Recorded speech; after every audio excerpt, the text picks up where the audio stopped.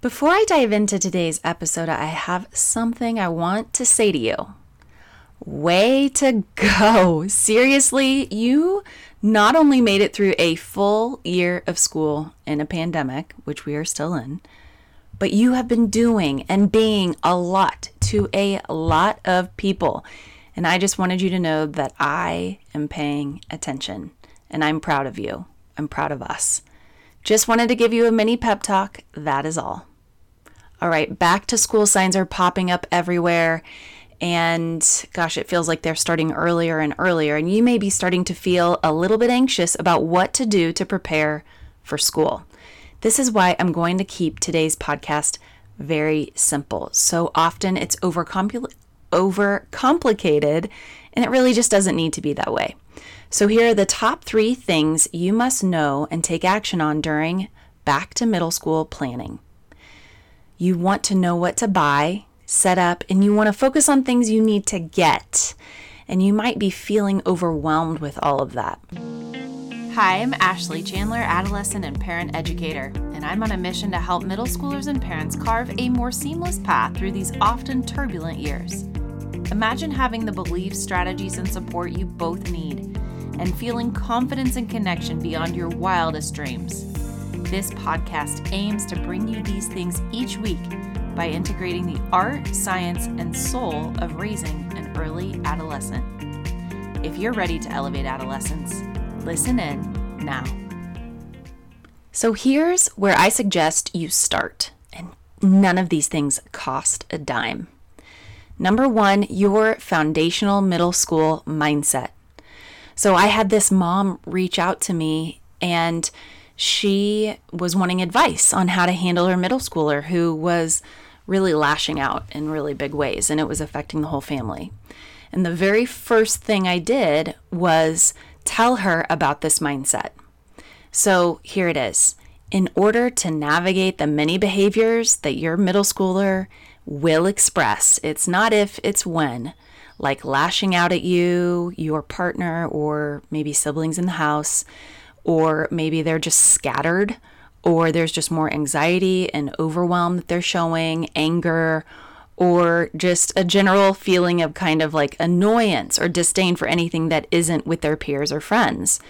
You need to practice reminding yourself over and over again of this foundational middle school mindset and the power and the purpose of these years. Remind yourself that this is a necessary stage of their development that is not designed to be easy. You can apply this kind of mindset with using the growth mindset language. So they haven't learned this awareness or skill or behavior yet. Yet is the key word and the key thought that you're going to come back to again and again. This is a marathon, not a sprint. And when you're prepping for back to school, again, so often you want to buy something, but that's not going to replace making sure that you're going into the school year with this mindset. This developmental stage is essential for them to become an adult. So instead of skipping over it and wanting the discomfort to be over, see what happens to your level of peace and satisfaction in the day-to-day when you apply this middle school mindset through these essential years. If you are expecting them to think, relate to you, or behave the same as they did when they were in elementary, and then just kind of jump to being mature, you're going to be disappointed. And the hard truth is that you're expecting too much. So come back to this mindset as much as it takes, for as long as it takes. Number 2, you must understand and practice shifting from manager to guide. So if you've listened to my podcast at all, you've heard me allude to this and really talk about this. You are entering middle school years. If you're entering middle school years for the first time, you've been a manager in their world. And you may feel like you have to be because they just are a little bit scattered and all over the place. If you've been at this for a year or longer, you must still practice transitioning to a guide as you enter and experience these middle school years. Your role as a guide is critical to strengthening your relationship, keeping communication lines open, getting their buy-in and motivation, really setting effective boundaries where they have buy-in in the process. You aren't controlling them and managing everything. You are letting them guide you just as much as you're guiding them. So it's much more collaborative. In everything you do, see and pay attention to how much you're talking versus listening. And you always want to practice listening more. Make sure you're including them in the decisions that involve them directly. You'll have adult decisions that you need to make, but the more you incorporate their perspectives and feelings, the less resistance and more ownership they're going to have in the outcome. So the last thing to prep for back to school is actually tangible. And it's what I refer to as cleaning clutter. This is not a new phrase, obviously, but it can mean a lot of different things. So it's cleaning clutter and also prepping a learning space in the process. So you might be worried about how they're going to keep track of all of their classes and their responsibilities. First thing, you want to begin by modeling how to create a fresh start in your life, your space, and at home. Where do you need to clean the clutter in your own self, your own life, and your home? Maybe you have someone you need to pay back. Maybe you have a hard conversation that you just need to have. What area of your workspace at home do you need to organize? Model this to them first. This new shift for them going back to school is actually also such a huge shift for you.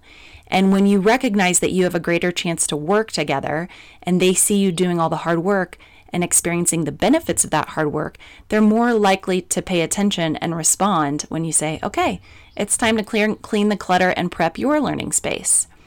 So then you can look at their room as a new project together, and you go through this process and let them take the lead in their own space. Does the room feel like how they want to feel this school year? What areas need to be cleared of clutter in their room? Could you rearrange furniture so their learning space has more natural light? What colors inspire them? An inexpensive way to freshen space is by painting a wall in their room with something cool they think is cool. Go to Pinterest for ideas. Kind of get them excited about it. Begin to guide them to set up their learning space with visuals that inspire them, or people, or places they've been. There's going to need to be sections to store their belongings and bring light in, and make sure there's always a trash can. So if you release the need to control this, and instead of saying, your room's a mess, you're never going to be able to do homework in here, I don't know how you stand it in here. And then you kind of practice replacing that with something like, this is your space and I want to support what feels good to you. My only requirement is that we need a place for you to practice throwing your trash away and getting organized. I'm just here to be your assistant, so tell me where you want to start. They're going to see this as more fun and, again, take more ownership. So this is Middle School Prep 101. You start with your foundational middle school mindset. You practice shifting from manager to guide, and then you're going to clean clutter and prep a learning space for you and for them. So start here before you buy, do, or get anything else. I can't wait to hear how this goes for you. Also, if you haven't already, make sure to sign up for my weekly emails where I share insights and insider info I don't share anywhere else. And I've got something coming up soon I really don't want to miss out. I really don't want you to miss out. So make sure you've signed up for email. And remember, parenting a middle schooler is not for the faint of heart, but you were made for each other. If you commit to showing up each day for yourself and for them, your lives will change for the better.